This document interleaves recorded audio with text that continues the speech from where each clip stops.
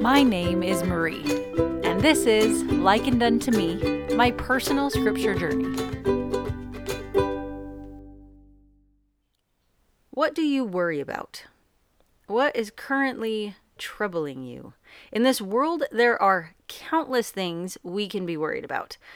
And I think that phrase, to have something trouble you, is an interesting one. In Webster's 1828 dictionary, because that's what I use to look up words used in the scriptures, there are a couple definitions of the word trouble that I like. One is to agitate, to disturb, to put into confused motion, and another is to busy, to cause to be much engaged or anxious.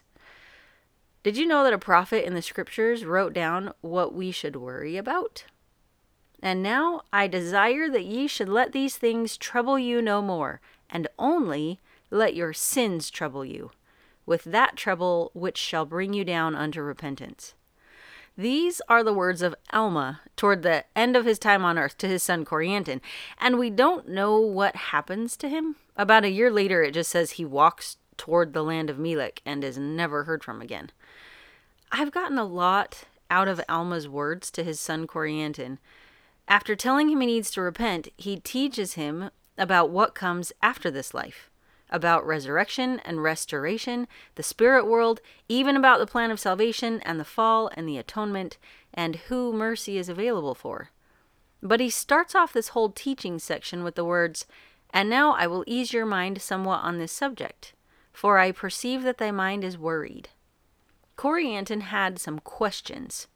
He wasn't sure about Christ's mission, why they would need to know these things so long before they happened, and some other things. And I think we can all relate to Corianton. We may not have the same questions as him, but we all have things we don't know or don't understand. And they could be gospel related or not. And as humans, we really like to have answers and to understand things and know how they work. It drives study, research, progress, inventions. It's a very human thing to want to know, to want to be right. And Corianton, we can see, is no different. But Corianton ran into some problems. It sounds like, when you read the whole thing from chapter 39 to 42 in Alma, that Corianton was using things that he didn't understand to either justify or rationalize his choices with morality. We learn that, among other things, he didn't understand the law of restoration, that a person with evil desires will not suddenly be resurrected with righteous desires. And this, along with his other questions, led him to forsake his ministry and go after the harlot Isabel. Corianton let things that he was worried about, that he didn't know, get in the way of him doing God's will. As humans, we have a lot of things to worry about. What education to get, what job to take, how long to stay at the job, to buy a house or rent a place, what car to buy, and that's just temporal things. Now, what about the more spiritual questions we each have? Questions about the next life, about the second coming. There's a lot we don't understand. There are so many things to worry and trouble ourselves about. The list could go on and on and on. I know mine has been very long for a very long time. But Alma told his son to only trouble himself about his sins. I desire that ye should let these things trouble you no more, and only let your sins trouble you. Now, what are sins? Because this is important. We talk about transgressions and sins, sometimes interchangeably, and they kind of are to a certain extent. In gospel topics, a transgression is a violation or breaking of a commandment or law. So it doesn't matter if you know you are breaking it or not. You do something against a commandment or law, and it's a transgression.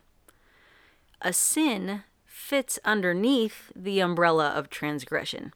A sin is to willfully disobey God's commandments or to fail to act righteously despite a knowledge of the truth. So a transgression is any time you break a commandment. A sin is when you know you do, on purpose. I'm pretty sure we're transgressing all the time and we don't even realize it. Now, God gives us commandments in a couple different ways. He gives general commandments to everybody, through his prophets, and he gives each of us individually specific commandments through the Holy Ghost. If we go against either of those when we know them, that is a sin. Now go back to that list of things that we worry about, that we trouble ourselves with. Is it a sin to be a plumber instead of a doctor?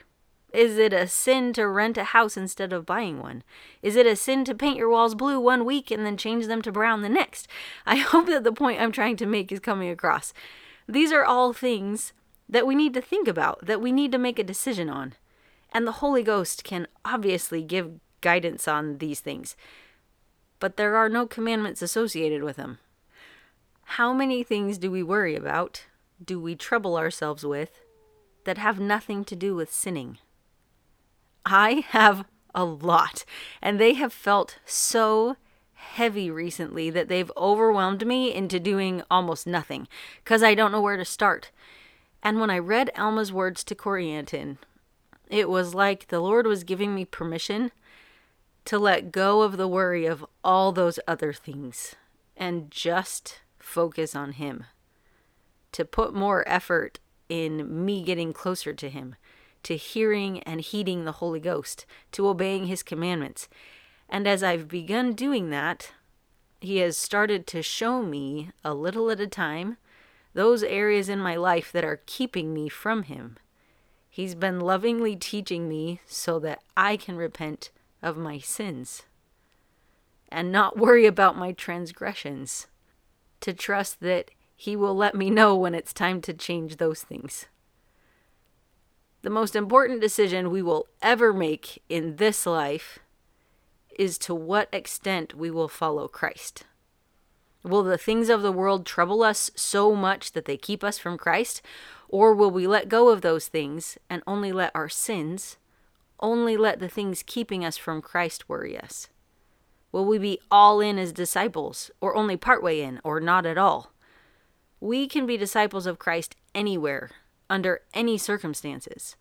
Followers of Christ have been found in the greatest and richest circumstances this life has to offer, and also in the lowest, most horrible. I still have a temporal life that I need to live. I still need to make decisions about careers and cars and kids and dinner and all those things.